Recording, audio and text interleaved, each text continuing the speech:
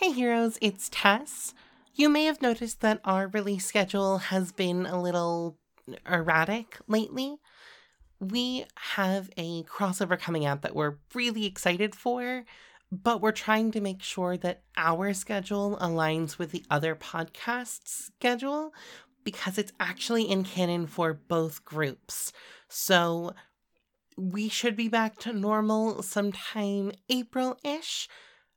But right now, please know that there is a reason for this, and I think you're really going to like it. So, with all that said, enjoy the issue.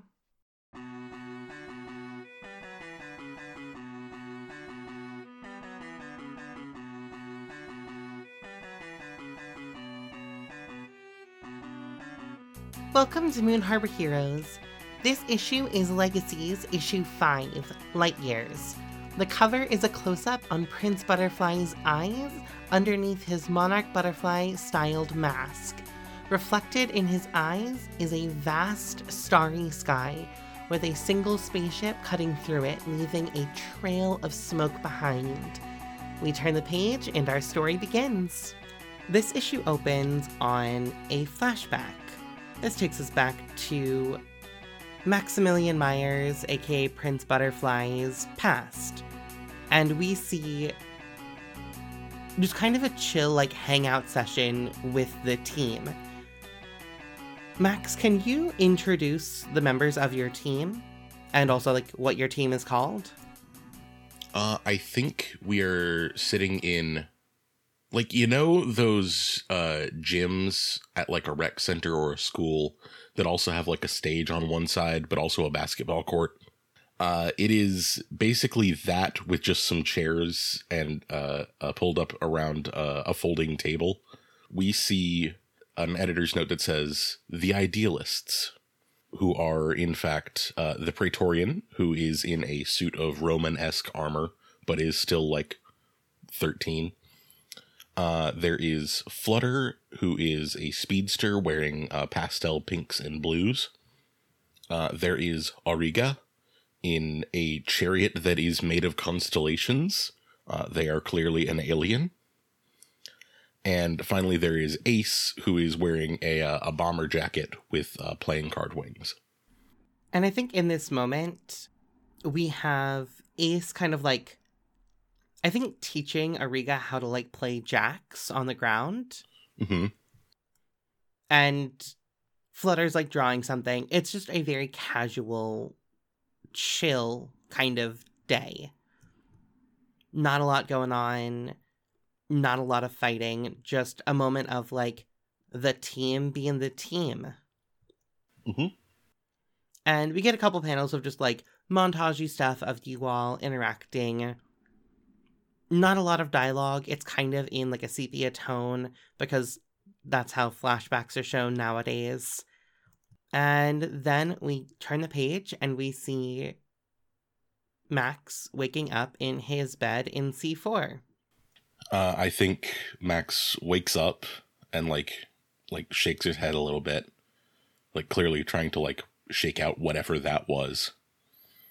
And he goes to pull out from under his bed that jar with the chrysalis in it, and just sits there forlornly looking at it for a while. And I think we get a pulled back panel of you looking at it. And then on the opposite page, we see Lucy.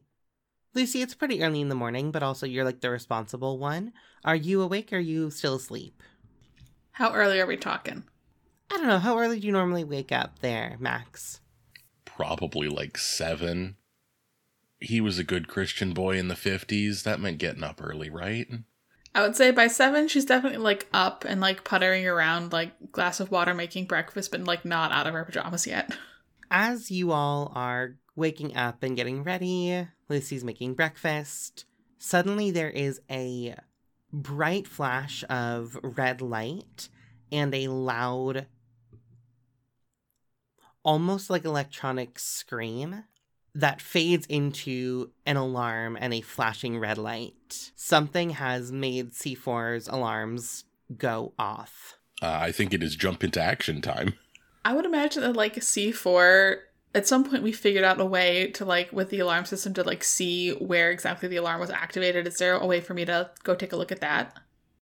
Yeah, so if you want to go over to the cockpit, it actually doesn't look like something triggered the alarm inside C4. C4 received a distress beacon from out in space, and it is reacting to that distress beacon. How far in space? It's in Earth's orbit, so, like, not ridiculously far. It's probably like a hour and a half flight over there. So it's not anything, like, we can directly see? It's just a signal? Yep, you are just getting this signal, but there's no, like, message with it. It's just a, like, SOS. Question. Is this the first time the alarms have gone off, at least in a little while? Yeah, probably. I think they probably went off a couple times as, like, the new people got used to the space and accidentally touched things they were not supposed to. But this is probably, like, the first serious one. Yeah, I imagine, like, at that point, it's almost like a fire alarm system where, like, you could see where it was triggered in the building, so we would, like, know it happened. It was, like, one of us. This is probably the first time it's been, like, an external thing, probably since as long as Lucy's been on the team, I would imagine. And Lucy, as you're looking at this, Max, you do make it out to the, like, cockpit living room area. I think Max is, like, stumbling in, doing the hopping, trying to put on the little Robin shorts thing. Like, scrambling into costume. And Lucy, the alarm still hasn't stopped. Like, you now know what's causing it, but it has not turned off yet. What's going on? It looks like it's picking up something, like, in space. Not far, but in space. Nothing's happening in here. I think we just get a panel of Max's face being like, no, it couldn't be. Well, we should check it out, right? Like, who else has a spaceship? Yeah, I guess. And then Lucy will probably, if I'm assuming that C4 has some sort of, like, autopilot that we can set our coordinates, it can go where it needs to go, and she's going to work on shutting off the alarm so it's not, like, teeth rattling. And basically, once you put in that autopilot, the alarm stops. Like, okay, we're responding to this distress call. We now do not need to, like, react too much anymore. Yeah, I think at this point, Lucy will, like, scrub a hand up and down her face, and it's like, all right, good morning. And then she goes to her room to, like, get dressed to face whatever this is going to be. I think Max, not knowing how long it'll take to get there, just sort of stays at the control panel. I think actually, as Lucy is walking out, we probably get one of those things where, like, a speech bubble is, like, floating in from off panel saying, like, by the way, breakfast is ready. Help yourself. Is this a time for breakfast? I just give up. Like, I'm like, how mom do we want to go here? As mom as you want. Your playbook is basically the mom. So. Yeah. It's the most important meal of the day. Hey, Max, how you feeling right now? Mostly angry and hopeless. How are you feeling with this particular situation? I think it's akin to someone who's just seen a ghost of somebody they knew. And we get a panel of C4 leaving Earth's atmosphere for the first time. We saw it leave with Vixen and Lynx in an issue that wasn't published, like, in our regular line. Like, there was, like, a special Vixen and Lynx honeymoon series. But we haven't, in our lines, seen C4 leave atmosphere. Not since it was an Asteron ship. That is true. And C4 leaves atmosphere, and, like, it goes from being, like, kind of wide, large spaceship to, like, becoming sleek and aerodynamic. Your rooms all probably get a little bit taller and a little bit, like, narrower. There's definitely some, like, furniture that, like, condenses and gets knocked off walls and stuff. As that happens, there's, like, a little bit of clattering and just general chaos. And, Lucy, I'm gonna have this happen right as you get into your room to change. And, you step into your room, and your room starts to get taller, and, like, your bookshelf starts to, like, slide across the floor towards you. It's not dangerous, it's just, like, things are falling off shelves, and it's a little hectic. Counterpoint. Lucy's the kind of person to follow IKEA instructions to a T. That thing is attached to the wall for tip over. That is fair. So, like, I'm perfect, like, the bookshelf might be, like, clattering around, like, sliding, and things might be falling off, but the bookshelf is on the wall. I think the way it works is, like, as the ceiling gets a little bit taller, like, the bookshelf is now, like, hovering a couple inches off the ground, because it was bolted to the wall, but the wall, like, grew. So, like, it's still not going anywhere, but it's not on the ground anymore. Spooky. Okay. But again, it's bolted into the wall. It's not falling at this point. Question for Lucy. Would Calvin be the kind of person who would, like, spend the night with you every so often? I think he would stay over, because I want to see this reaction. But yeah, I do think that they're at the point where, like, he will occasionally, like, end up hanging out so late that they just fall asleep. And Calvin is definitely still asleep in your bed as, like, things start sliding. And, like, the bed also, like, lifts slightly off the floor because I think the bed is also bolted into the wall. Can I also make a suggestion? Mm-hmm. If the room is also going to get, like, narrower, the bed is probably going to shrink, and Calvin is not short. So all of a sudden it's just, like, a foot is up against the wall. Yeah, I think the furniture doesn't shrink, but I think it tilts. Like, it tilts to accommodate the now narrower floor space. And so Calvin just rolls off the bed. And he's like, what? What's happening? Good morning. We're in space. The ship's doing something. It's early. Is it, like, I have to take care of it? Do we have to, like, hold on? And he, like, gets up and goes over to his bag where he definitely has the Crunch Captain costume. And he's like, okay, I need 4 minutes to get on the costume and brush my teeth. I mean, same. I don't think we're going to be there for, like, at least 45 minutes. You slept through an alarm signal. We're going somewhere in space. I don't know. Max is up. If you're hungry, there's breakfast. And I think that they're both just kind of, like, sleepy and, like, moving around each other, trying to get ready for the day.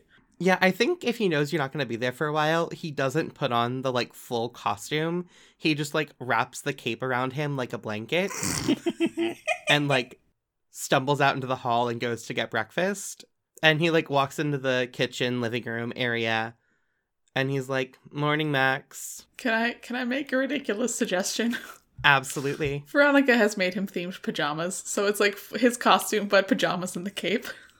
Oh my god. That's very good. This is why we have our costumer friend. We need a costumer NPC always for this. Mm-hmm. It is the best decision we've ever made. He is wearing, like, gym shorts that have, like, CC, one on each leg for Crunch Captain. Mm-hmm. And then a, like, matching t-shirt, but it's, like, his logo, the full logo, not just the letters. And then it has a mini cape sewn into the, like, neck of the t-shirt. But he has also now wrapped his cape around him. I also feel like he only wears those when Veronica is not around because he doesn't want to give her the satisfaction. Oh, 100%. And he, like, walks up and is like, Max, is there coffee? Yeah, I just finished making mine here. Let me make you one. Cool. Good to know. Sport. I'm sorry, I don't know how to interact with children. Champ, what's a good word? What do I call you? I'm not a child. I mean, you're like 12. I'm technically like 70. Champ.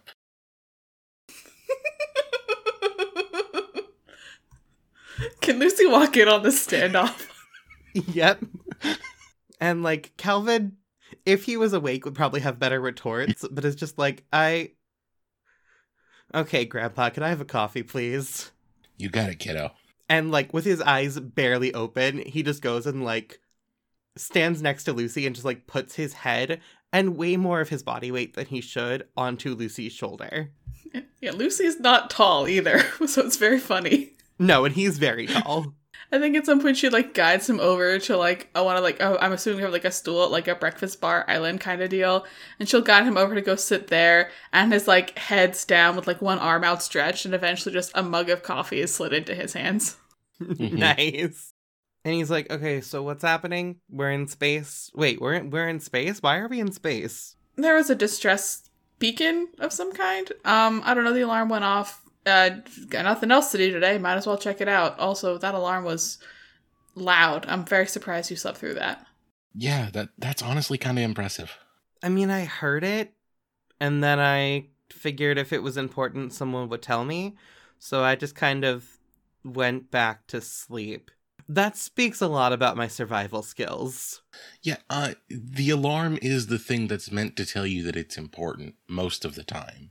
Okay, but like, I've lived in so many places where the fire alarm literally doesn't matter. So like, What?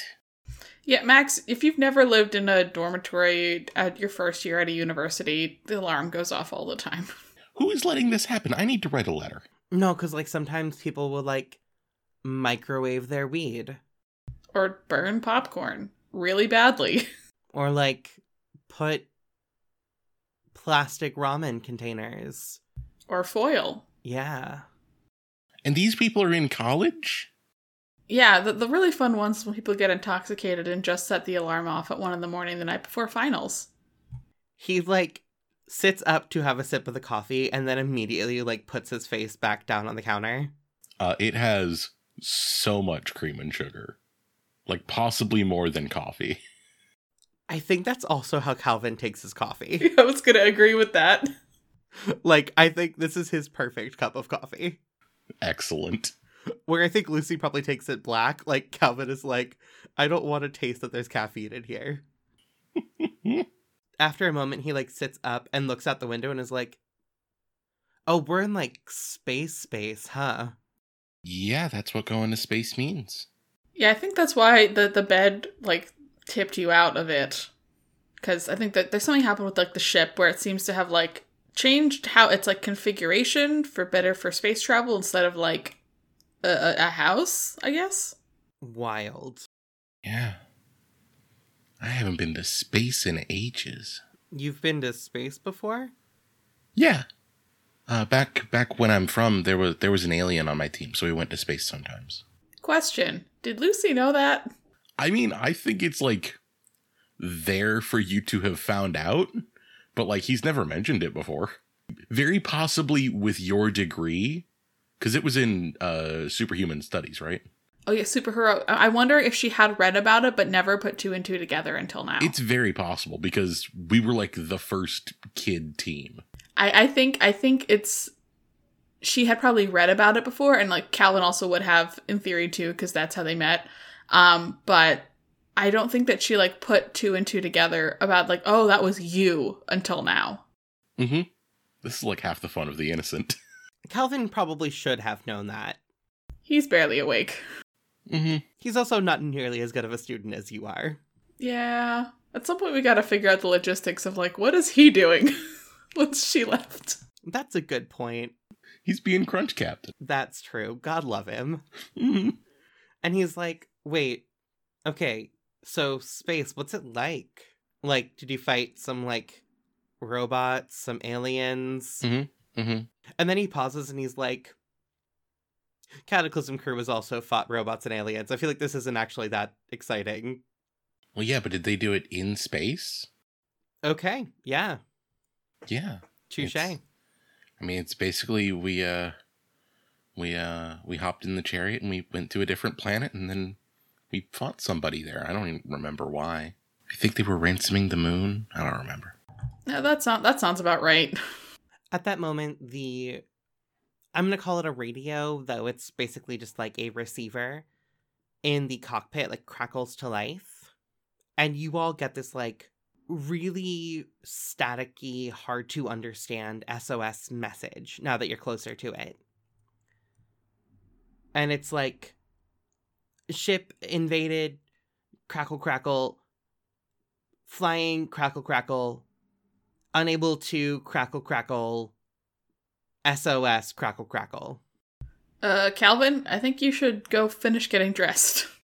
Calvin has shook the sleep out of his eyes and, like, bolts out of the room to go get dressed. As you all hear that message, you all can see a asteroid field. like nothing too major, just like a cluster of asteroids vaguely in orbit around Earth. Like it's pretty far out, but it's still like within Earth's orbit. And in it, you can see what looks like another Asteron spaceship.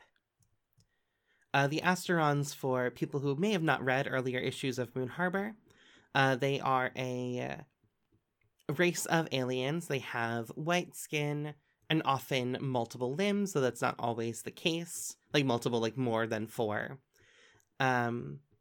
They are very long and lanky and have red eyes and really cool advanced technology, including semi-sentient spaceships, like the one that our team is currently flying.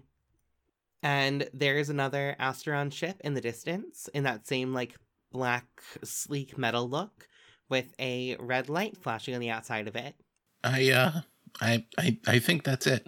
I'm trying to figure out if Lucy's going to say anything here, and I don't know if she does. I think she just kind of looks at it. And Calvin comes back out and, like, crosses his arms and stands with you all. And he's like, so the Asterons are, like, generally bad guys, right? I mean, they invaded Moon Harbor, but also I remember them, like, we kidnapped one of theirs or arrested one of theirs, so, like, that started it. I don't actually know where they land. Yeah, I'd say we should stay on our toes, but for all we know, it's other people with an Asteron ship like us. As you're all pulling up to this other spaceship, a, like, docking bay comes out from the side of it. And this hadn't been there before. Like, you all had entrances and exits on C4 to, like, the roof and such. But there was never a, like, hey, this can connect to another spaceship kind of place. Huh. That's weird. Considering how the ship just transformed to be in space, I'm frankly not surprised. You know what? That's fair. And it pulls up next to the other spaceship, which also, like, grows its own, like, docking bay out of the side of it. And the two pieces, like, connect. So now there is ostensibly a tunnel connecting the two ships. And are they, like, enclosed? Because space? Yeah, once it connects, like, you can tell pretty definitively, like, it seals. I guess, should we go and see where this new docking bay goes? I don't know. I don't know what to do, but I would rather us go to them than them come to us. Yeah, I mean, if somebody needs help, we probably need to go to them. All right, let's go. And as you walk into the docking bay, your side of it is all lit up and, like, red lights, but nothing, like, emergency flashing. Once you hit the, like, midway point where the docking bay starts for the other ship, the lights are, like, red and flashing and flickering, and there's, like, a little bit of, like, smoke and or steam in the air. Well, this should be fun. Yeah, what could go wrong? Not spooky whatsoever. And the three of you head into this dark, flashy, spooky ship. Yeah. It is not laid out in the same way that yours is. Like, you know the cockpit is probably going to be vaguely near the front. But while it was a pretty straight shot from where the docking bay was to your cockpit, this is more, like, tunnely and mazy. It's very much like what C4 was before you all tailored it to fit Cataclysm Crew / Legacies a little bit better. Is there, like, debris on the ground and stuff? Not at this point. Okay. Any noises? So there is, like, a faint, like, emergency sound, like again, an alarm, but it's off in the distance. But if you want to find out if there are other noises, if there's anything else going on, if you want to go ahead and roll and assess the situation for me. I will do that. I was just checking my modifier. That's a 14. On a 14, you're going to ask 2. What here is the biggest threat? As you look around, and notably above you, the red flashing lights are reflecting off what at first looked like just pieces of machinery. But as you look closer, they're moving a little bit, and it's actually, like, hundreds of scale-covered creatures. They look like bats, but with 4 wings. And they are covered in this, like, iridescent, shining scale. They're roughly the size of, like, a bat, but, like, a large bat. And again, there are hundreds of them lining these hallways. They are not attacking yet, but they are very clearly not supposed to be here. How can we best end this quickly? Can you clarify this? Because you could go to, attack the bats. You could go to, like, get the people to help, or get the people who called for help to safety. So clarify what you're asking there. I guess part of what the question within that question is, like, how can we, like, navigate these hallways without alerting the mechanical bats? That's kind of what I meant by that. Mm-hmm. If you notice, the wiring on the walls all seem to lead into one direction. They're coming from a bunch of different, like, rooms and hallways, but they all converge into one hallway. So, like, if there's one wire down 5 different hallways, they all converge into one hallway with 5 wires. So if you follow the predominant portion of electrical devices, that will lead you to the cockpit. Yeah, Lucy's not going to say anything, but she's going to, like, wave her hands and alert the other 2, point to the wires, and point in the right direction, and, like, motion for them to follow her, to follow the wires. Nod. Calvin follows. Of course he does. He listens to everything Lucy says. That's true. He's my NPC. Mom said it's my turn with the NPC.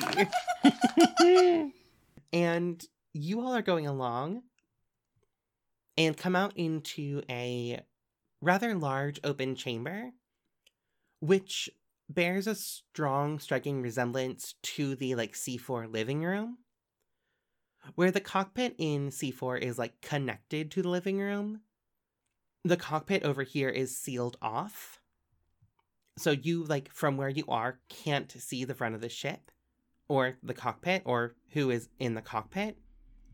But you come to this large open space with tables and chairs that have all been, like, overturned. And above you and around the walls are these sparking wires. And again, the room is in this, like, flashing red light. All right, so are the ceilings and in halls and walls still lined with bats? The ceilings have some bats on them, but it's not nearly as, like, crowded as the hallways were. Any signs of life other than the overturned furniture? You have heightened senses, so go ahead and roll to unleash your powers to extend your senses to see if there's anyone else or anything else in this room. It's not going to be as good of a roll, I'll guarantee that. Nope, I mean, it's an 8. I'll take that, but that's a negative modifier, but I'll take an 8. Cool. Do you want to mark a condition or have it be unstable or temporary? I'll mark a condition. I'm going to mark afraid because this is very spooky. And you do see moving through, like, the shadows and, like, hiding behind the tables. There is I'm going to use the word person, though they are definitely not human. And they're not hiding behind the tables in a, like, scared way. It looks like they are preparing to ambush you all as you're coming out of this door. Lucy's going to turn and make direct eye contact with that person. And that person jumps up. And we see a figure that we've just seen recently. This is Ariga, which is the alien who was on the Idealists with Prince Butterfly back in the past. They are an adult now, and they still have the, like, Constellation supersuit on. It is still, like, blue and purple predominantly, except the stars on it are, like, swirling and moving. And it's like the stars on it maintain the position of the stars in the sky. So as it moves, as they move with it on, like, the stars basically rotate around them. That is incredibly cool. They are pretty tall at this point, like 7-foot-ish. They have dreaded hair, though it's probably not like dreadlocks in the same way that like people on Earth have dreadlocks. But like hair in that kind of lock pattern. And notably, now that they are a little bit older, they have 2 eyes on one side of their face and 1 eye on the other. And they step up, and in their hand is a glowing ball of solar energy. There's a ring on their hand that is clearly like charging it, but they basically have a mini sun that they are prepared to throw at Lucy. Awesome. Do I recognize that this is Auriga? Do you recognize that this is Auriga? I'm not sure, because that's a big change, right? Like, I definitely recognize that it's a member of her species. By the way, with the editor's note that introduces Auriga, it says Auriga, it says any pronouns, because pronouns are a human concept. And like, I definitely recognize it as one of their species. I'm not sure I recognize it as them. That's fair. So I think I'm just gonna dive and try and get Lucy out of the way. Go ahead and defend for me. Okay. Just barely. That's 7. So you're going to go ahead and keep them safe, and then you're going to choose one. So you're going to add a team to the pool, take influence over someone you protect, or clear a condition. I think I'm gonna clear angry. That feels right. And then, do you want to expose yourself to danger or escalate the situation? I think I expose myself to danger.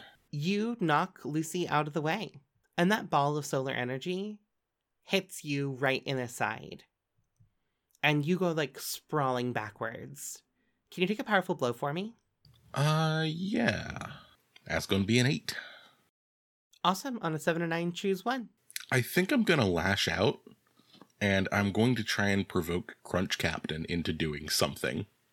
So I think I'm going to say, after I get like flung across the room, I'm gonna say, all right, champ, it's your turn. Go get him. Go ahead and roll to provoke for me. All right. That's gonna be a 12. Crunch Captain does it.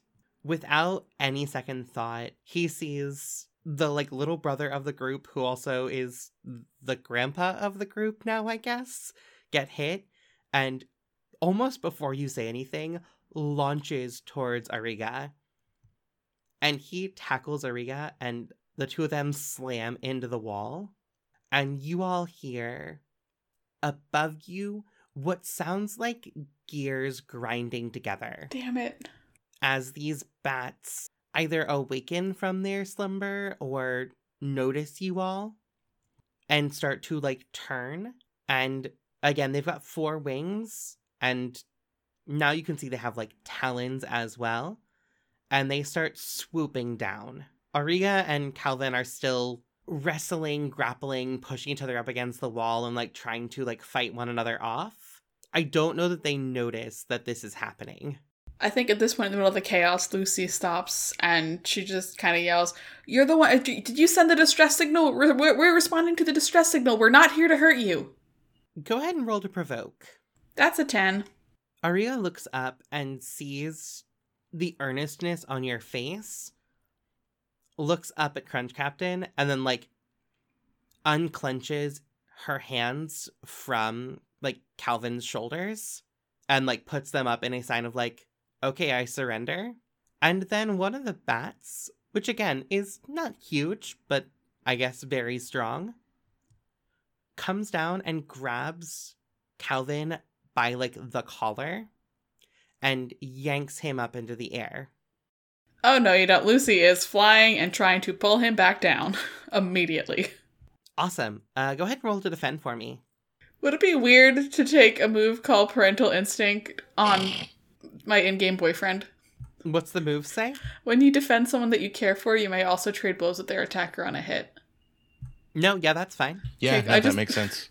And I figured it made sense, but it felt appropriate to use Parental Instinct on everyone but Calvin. But I'll use it on Calvin. Why not? Yeah, he still is someone you care for, so. That's a 13.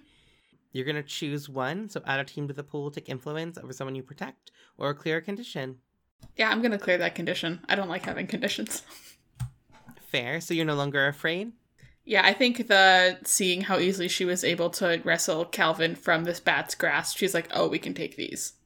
Perfect. And you and Calvin go, like, tumbling to the ground. And it's not that you pulled the bat off Calvin. It's that as you grabbed Calvin to, like, pull Calvin back down, the bat came with it. And this one just hits the ground and, like, explodes in a shower of sparks. She's gonna call out to the rest of the group, hit the bats, they explode, hit the bats. And as you say that, a bat comes down and rakes across your back.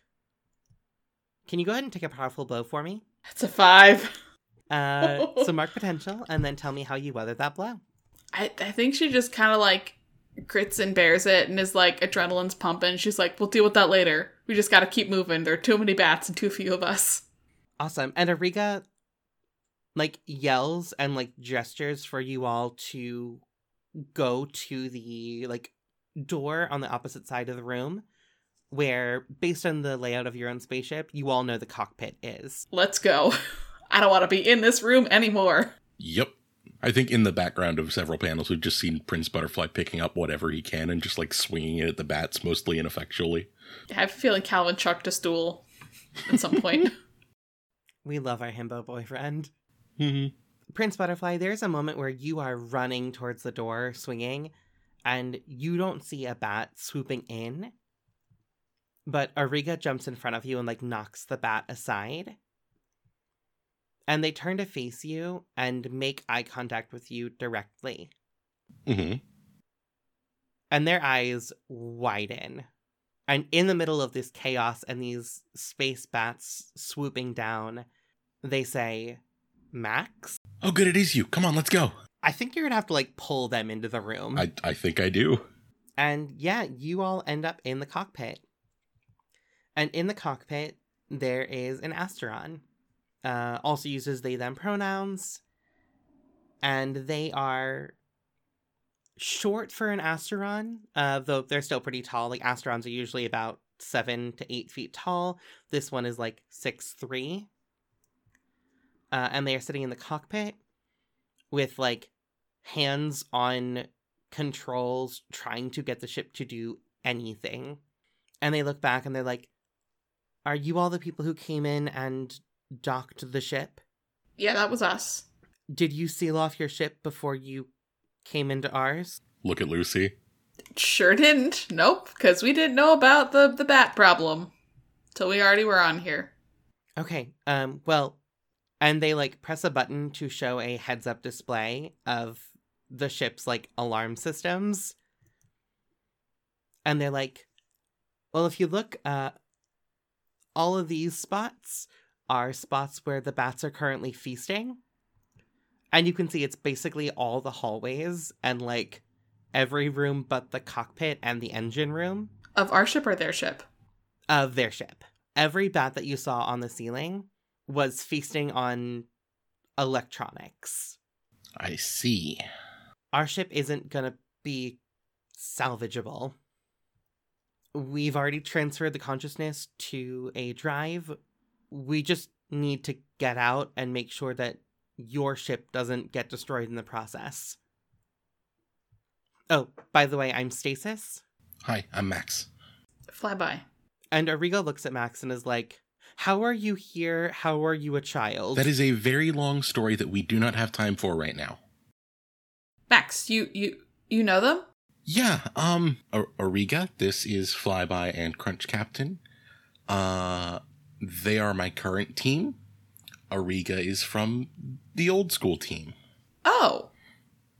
Yeah. Did you get de-aged? Because last time I saw you, you were an adult. Look, again, long story. Yeah, he's still around. We're going to talk about it later. Right now, we need to get home. If y'all don't mind, can we put a pin in this conversation until the bat situation is dealt with? Yeah, I'm with Flyby on this one. And Auriga looks at the two of you and is like, okay, yeah. So, few points of concern. And he gestures towards herself and is like, a huge part of my body is technology. So the bats are very interested in me. We have to get out of here safely without them following me and or us to your ship. And Stasis clears their throat and is like, that might be more of a problem than we anticipated it being. And they point at the heads-up display as you all can see these swarms of bats moving through the hallways towards the docking bays. Is there any way for you all to seal off the path of the docking bay right now and a way for us to get it open again? I don't know, maybe. It would depend on how messed up the technology is. Let me try. And Stasis starts, like, typing and messing with, like, levers and such to try to seal this docking bay off. And it does not go well. Like, they press a button that, like, you can tell should do something, and it just fizzles. All right, about how long do we think until the bats start get to the docking bay?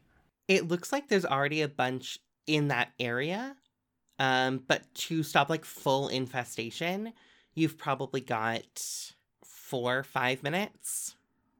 All right, we can work with that. Auriga reaches down and starts grabbing, like, weapons of all kinds. And as they are grabbing these weapons, like, their body essentially starts making holsters off itself. And not, like, in a disturbing, like, body horror kind of way.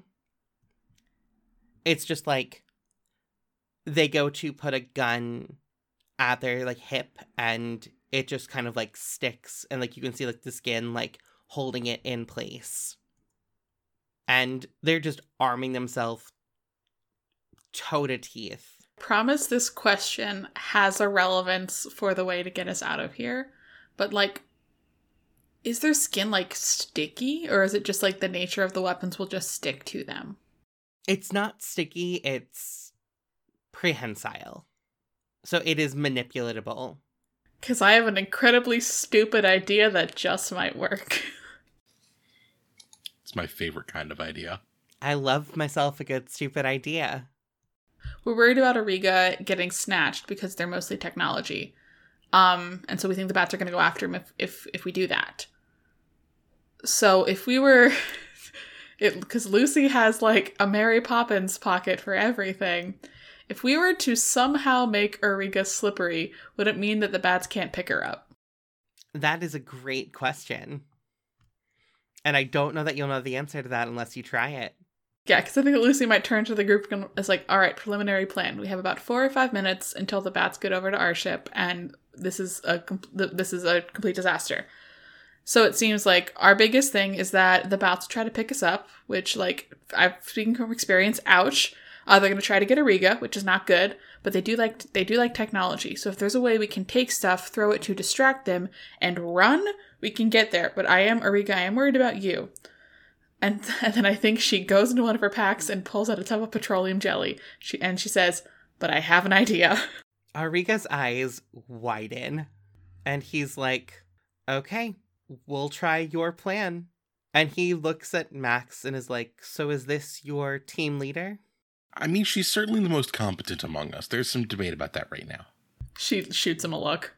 Look, I'm on your side, but there is a debate. You can't deny that there is a debate. Right now, let's continue this debate once we are out of this hell bat hole. Absolutely agree. And Auriga looks between the two of you, and you can tell that they want to say something, but then she bites her tongue and is like, okay, whatever you say, Flyby, I will listen. And I don't think we're going to see much of the planning. So what I am going to have you do, Lucy, is roll to unleash your powers. Before we get to that, could I have a little scene as we're petroleum jellying Auriga? Yes, absolutely. We see the next panel is Lucy, Calvin, and Max all, like, putting petroleum jelly all over Auriga's skin to, you know, make sure that the bats hopefully slip off and cannot pick her up. Calvin is very uncomfortable. I think everyone is. That is fair. No one's idea of a good time. Well, no one here at least. And Auriga looks at Max and is like, so we want to hold off and not discuss this, but how are you doing? I'm doing okay. What happened to your chariot? Because, like, couldn't we just use the chariot to, like, bust through a window and get us around to our ship? That's actually one of the reasons I'm heading to Earth. Oh? Or was heading to Earth. It was taken. Oh, no. And I have a feeling I know who has it. All right, well, we're gonna get it back. One would hope. If we get out of this situation alive, then yes. Hey, what's that if? We've gotten out of every situation alive. And apparently some of us have gotten out of situations alive twice. Again, long story. Answer me this, are you a clone? I don't think so. Okay. If I'm a clone, I'm a magic clone, not a technology clone. Okay, then that's good. We don't have to cover you in this gunk as well. Wait, are clones made of technology? I mean, I don't know. Some are. I guess those are more androids than... Regardless, it is good to see you, old friend. It's good to see you too, buddy. Or young friend.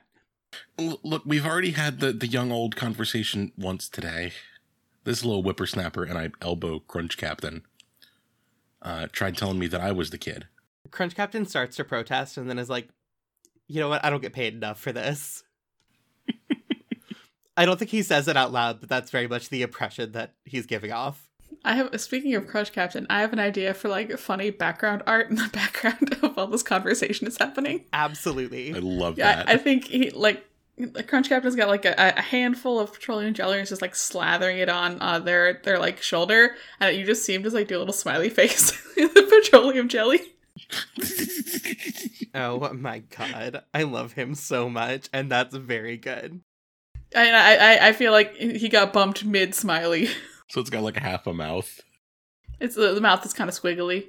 Oh my god. And Stasis comes over, and they have a drive that is roughly the size of like a dictionary. Like, this is the drive that the ship's AI was uploaded to, but it's not a small drive. And Stasis is like, I have been with this ship since decades ago when I left Asteron. We need to make sure that this gets to your ship safely as well. Can do. Is that going to be something the bats are going to want? Well, it is essentially a block of computer, so probably. Out of character, we're talking dictionary. Are we talking like pocket dictionary or like reference shelf dictionary? Like classroom dictionary. So like kind of in between. Yeah, I'm asking because I'm trying to decide if she has a pocket big enough for that, but I don't know if she does. I don't think you do. Yeah. Thought I could cheese my way, but nah. That'd be like a backpack pocket. Got it. Okay. Stasis looks at everyone and is like, so I am by nature a pacifist. If you all can keep me undercover, I can get to your docking bay and seal it off. I can do that from the docking bay without you all needing to get to the cockpit. We just need to get me there. We can do that. Okay. Is Ariga all ready? I think so. I'm out of petroleum jelly, so they've got to be. Yep. Ariga looks down and is like, I've got a fair number of weapons. Does anyone need anything else? And they like pull open a drawer and there's like a laser sword, which we've seen like the Asterons use before. There are several like solar pistols. One like weird looking orb that might be a grenade or might just be like something you can blast energy from. You all don't know. It looks just like a glass orb. I think if nobody else takes them, Prince Butterfly's gonna grab an armful of them. Ariga looks at you and cocks an eyebrow, but doesn't say anything. These are tasty, tasty treats that will get them off our back. Smart. Stasis starts handing Calvin, like, the monitors of computers and, like, just chunks ripped out of the, like, cockpit, out of the bridge, out of, like, the button that opens the windows. Just, like, handing Calvin, like, piles of technology as well. And then they press the door and open it. And that said, I think this is actually a really good moment to enter battle against dangerous foe as a team. So, who is your leader right now? It's Flyby. It's Flyby. Yeah. Yeah, it is. Flyby, do you have influence over everyone in the team? We're not going to count Ariga and Stasis as people who can spend team in this. Yes, I do. Does any member mistrust the leader or the team? Nope. Again, Aria and Stasis aren't going to count. And last but not least, are you all ill-prepared or off balance? No, we knew exactly what we were dealing with here. Mm-hmm. Perfect. So that is going to push us up to 5 team there. And you all step out. And it is quiet. When did you want me to make that roll? Now is a good moment to do that. Yeah, let's go ahead and see how Oh no! What's a 6? Prince Butterfly, you did help Lucy get the petroleum jelly all over Ariga to protect them. So if you want to bump that team up, or bump that 6 up to a 7 with team, you can absolutely do that. I very much would like to. That puts it at a 7. So on a 7, it can be unstable or temporary, or you all can, or Lucy, you can mark your condition. This feels like a dramatically appropriate moment for it to be unstable or temporary. Cool. And you all step out into that main area. And it is quiet. Like, the bats must have chewed through something to the alarm system, because the alarm system isn't even, like, ringing anymore. The light is still doing, like, a slow flash of red. But other than that, nothing is moving in here. It is just silent and still. Under her breath, Lucy's gonna say, well, at least we can hear them now. And you all do know, like, you basically have to follow the path back that you were taking, so through these, like, narrow hallways. So first you just gotta, cross the big open space here.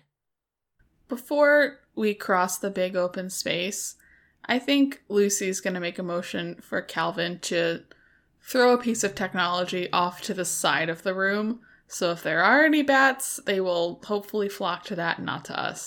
He does it, it clatters, and with ridiculous speed, a swarm of bats from up on the ceiling rush down towards that, like, browser, like, monitor, whatever Calvin just threw. Lucy screams, "Run," and takes off. Everyone else runs with you, I assume? Mm-hmm.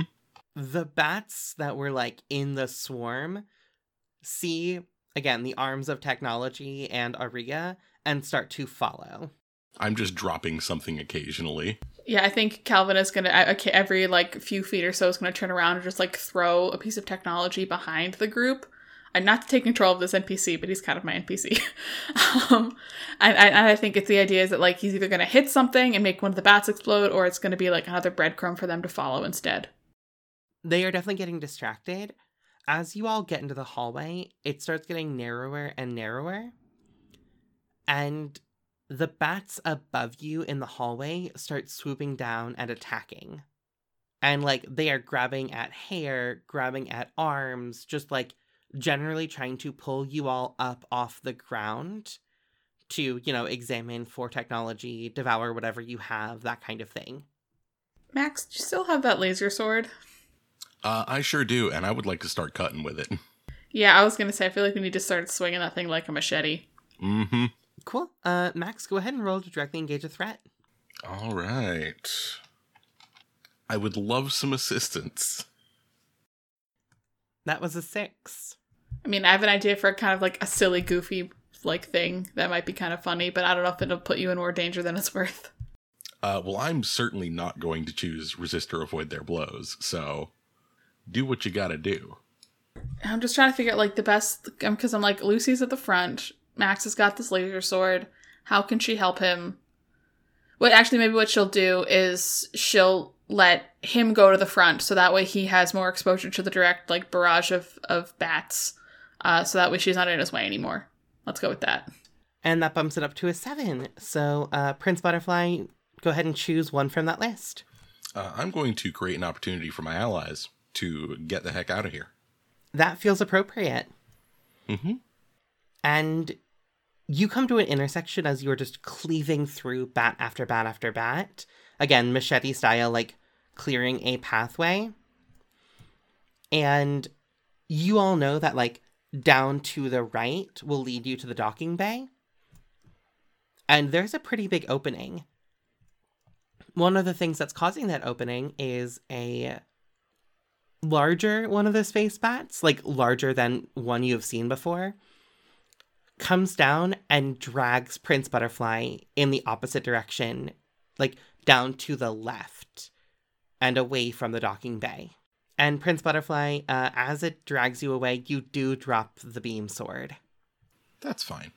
Lucy's gonna see this and then yell at Calvin to get the other two to the docking bay, and then she's gonna peel off and pick up the sword on the way and see if she can't rescue him. Calvin definitely takes stasis. Auriga is on your tail, though, Lucy. I won't complain about the help. And Auriga's hands light up, again with that like solar energy from the ring, and starts blasting at the bat holding Prince Butterfly, but also like the other bats as well, trying to clear a space for you to get closer, Lucy. Yeah, I'm gonna, as soon as I have an opening, I'm gonna swoop in and try to grab Max and maybe stab the thing for good measure to see if it'll let him go. Go ahead and roll to directly engage a threat to see if you can take Max from them. That's a 9. Cool. We do still have 3 team in the pool if you want to bump that up to a 10, or that can be a 9. I think I finally get the momentum to like swing a foot up and around to just connect with like the chin of the bat to stun it long enough for Flyby to get a good hit in. Flyby, you cleave this bat right in two. It explodes into mostly sparks and such. You can tell it's kind of the same way as like the Asteron ship, where it's like mostly technology, but also a little bit organic. But Max is free. And was it just the big bats, or are there still other little bats going on? There are still little bats going on. So you got that one option to take something from the big bat, and you get a second option from that list as well. I think I want to create an opportunity for my allies, because I'm going to start swinging the laser sword around to see if I can't clear a path to help us get out of this hallway and back on track. You and Prince Butterfly have an opening. And? You and Prince Butterfly have an opening. All right. I think as Lucy sees an opening, she's going to take it. I'm not leaving without Auriga. Do you know that Auriga followed Lucy? I assume I could see the blasts of light. That's fair, yep. Auriga is not with you all. It's not just that like they're battling the bots, they're just gone? They may have been dragged off, they may have been dragged up. They are just not within eyesight. Lucy stops and turns around as soon as she figures out she's not being followed. Are there bats around us currently? They are around you, but like they're not super interested in you. Okay. Because you don't have a lot of technology on you all. Yeah, I think I've just stopped and started shouting for Auriga. You hear like a muffled cry down a side hallway. I think I just start darting in that direction. Lucy will follow. And you all get to what longtime readers will recognize as like the Asteron cell block. Auriga has managed to close themselves in one of the cells and seal it. So like they are injured, but not like fatally injured. And like there are dozens of bats just slamming into this cell. I would like to swipe at them with a sword, please. Go ahead and roll to defend for me. Because these things are likely going to break through the barrier there. That's a 10. Perfect. On a hit, you're going to keep them safe and choose one. I'll add a team to the pool. What does it look like as you clear the space for them to get out? I think like she's just like gonna be whacking at all of the bats like with the sword like a machete until they're all cleared out. So that way we'll have a moment for it to be safe before we've got to go back into the fray. And Auriga comes out, and you can tell that she's bleeding from like a couple small wounds and like a couple small bite marks, but they are not like down for the count. They're just injured and will need attention after this. Lucy's gonna look at them both and say, I have an idea, stay close to me. And the idea that I have is that we've now got quite a ways to get back with the rest of the group, but it seems like we've taken out a decent number of these bats. So what I think Lucy's gonna do is she's going to fly over the two of them as they're all running back towards the rest of the group, and she's essentially going to be acting like a bat windshield wiper for all of these bats with the sword. Amazing. I'm thinking like, like the bubble, like the force field scene in The Incredibles, like that, but with a sword and bats. I'm going to call this a defend again. Hitting me. That's a 5. You all are running through these hallways, doing an incredible job getting through. Like, the way is clear. You all are almost there. And you make it into this docking area. You can see that there are a few bats on the other side, but for the most part, like, Calvin is beating them back, while Stasis is, like, using the technology to prepare to seal the ship off. And you all make it into the first docking bay and are running down. Lucy is covering the way. But behind you is a swarm of bats. And right before you all get to the, like, point where it will seal off, where your ship starts and their ship ends, you hear a slam as one of the bats catches Ariga's leg and starts pulling them backwards. I think I immediately grab their hand and start dragging them forwards in tug of war with the bat. Yeah, I think Lucy's gonna reach down from a flying position and also do the exact same thing. Stasis looks at you and is like, I already pressed the button to seal it. It's gonna close any second. Yeah, and we're gonna be on this side of it. Lucy's gonna turn around and start hacking at the bats with the sword. And behind you, it seals. And you can hear Calvin pounding on the wall. Yeah, I was gonna say, we have a man with super strength. He's not gonna be very happy about this. No, Calvin is displeased.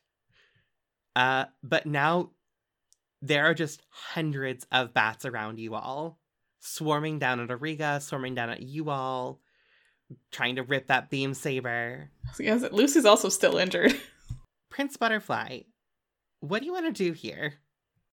I think I want this to be the first place that people get a flash of the Monarch Man inside the Prince Butterfly, as he just gets angry and he just starts ripping at these bats, like grabbing a big one and chucking it at a bunch of little ones.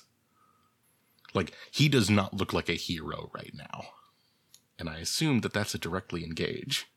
Yeah, go ahead and roll to directly engage for me. That's going to be a 10. Cool. Choose 2 from that list. Let's see. I think I would like to impress, surprise, or frighten. And I think I would like to take the room from them. Like, drive them back. Perfect. Yeah, you are clearing the way. It is getting opened, and these bats are getting tossed back and ripped to shreds. You stay away from my friends! And as the room is basically cleared, Ariga looks up at you, and their eyes are filled with fear. More afraid than you've seen on any mission, more afraid than when the bats were attacking it. She is terrified. Can you take a powerful blow for me? Absolutely. That's going to be an 8. Cool. Go ahead and take one from that list. I think I'm just going to mark 2 conditions. That feels right. What do you mark in? Insecure and guilty. Would we call that winning a victory at an enormous cost? Yeah. Ariga is terrified of you. Yeah. You're like one primary connection to the past that you had just gotten back. You've definitely lost in some capacity. All right. In that case, I have struck through a circled item. That means that you can now have to replace one of your basic moves, or become an NPC antagonist if you want to jump there. Yeah, no, I don't think we're there yet. So you can replace Comfort and Support with Coldly Dismiss someone. You can replace Defend someone with Aggressively Defend a large group or area. You can replace Provoke someone with Threaten someone, or Reject someone's influence with Spit in the Face of Guidance or Influence. I'm kind of between Coldly Dismiss someone or Aggressively Defend a large group or area. Aggressively Defend feels like what you just did, so that does feel narratively appropriate. Yeah, I think that's the one that I'm gonna go with. We see a fundamental change in your face for a moment, Max. Yeah, he he looks older. Like, he hasn't physically changed, but he looks older.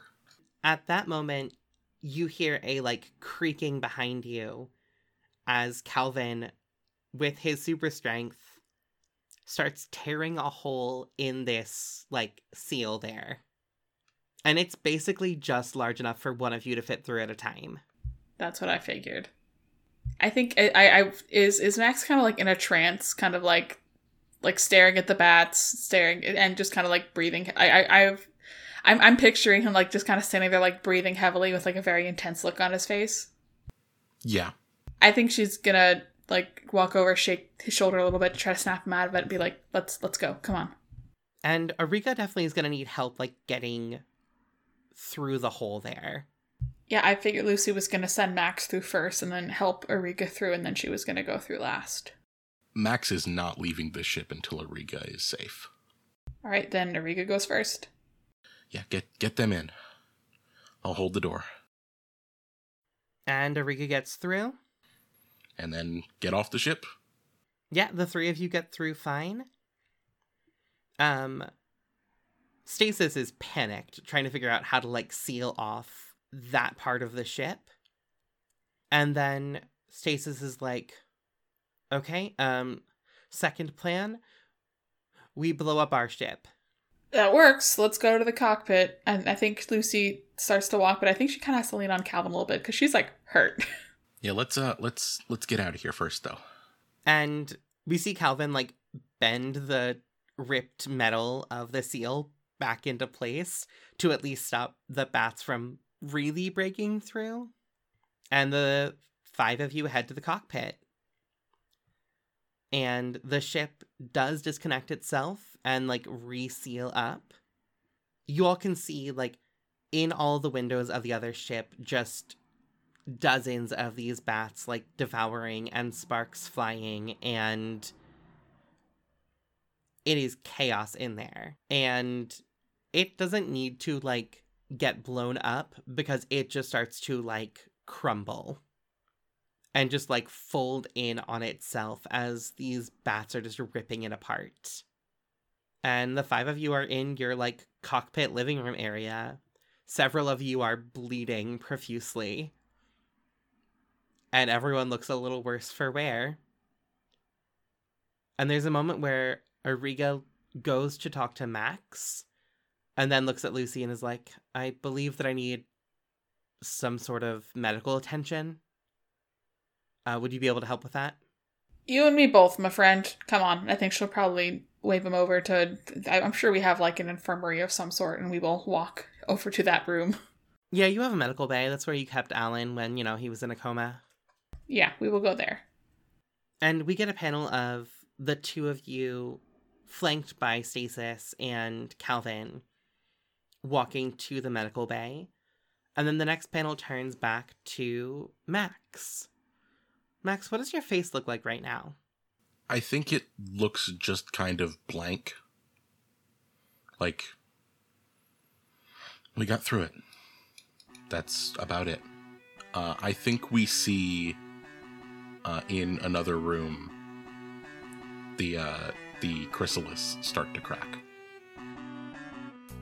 Thank you for listening to Moon Harbor Heroes. This issue was GM'd by Tess Huth, she, her, who can be found on Twitter at Tessatrix. Flyby was played by Jane Berry. Jane, she, her, can be found on Twitter at Jane-Tarzan. Lady Rosewing was played by Elliot Peterson. Elliot, she, her, or they, them, can be found on Twitter at Elliot Ylen. That's ELLIOTYLEN. Prince Butterfly was played by Crumpet. Crumpet, any pronouns, can be found on Twitter at The Crumpet. That's THECRUMPIT. Shava was played by Alex Catherine. Alex, she, her, can be found on Twitter at AlexyGalaxy. That's ALIXGALIXY. Takanja Red was played by JPG. JPG, he, him, can be found on Twitter at SpeakerJPG. That's the letters JPG. Tiger was played by John Johnson. John John, they, them, or he, him can be found on Twitter at BurnJohnJohnBurn. That's BurnJohnJohnBurn.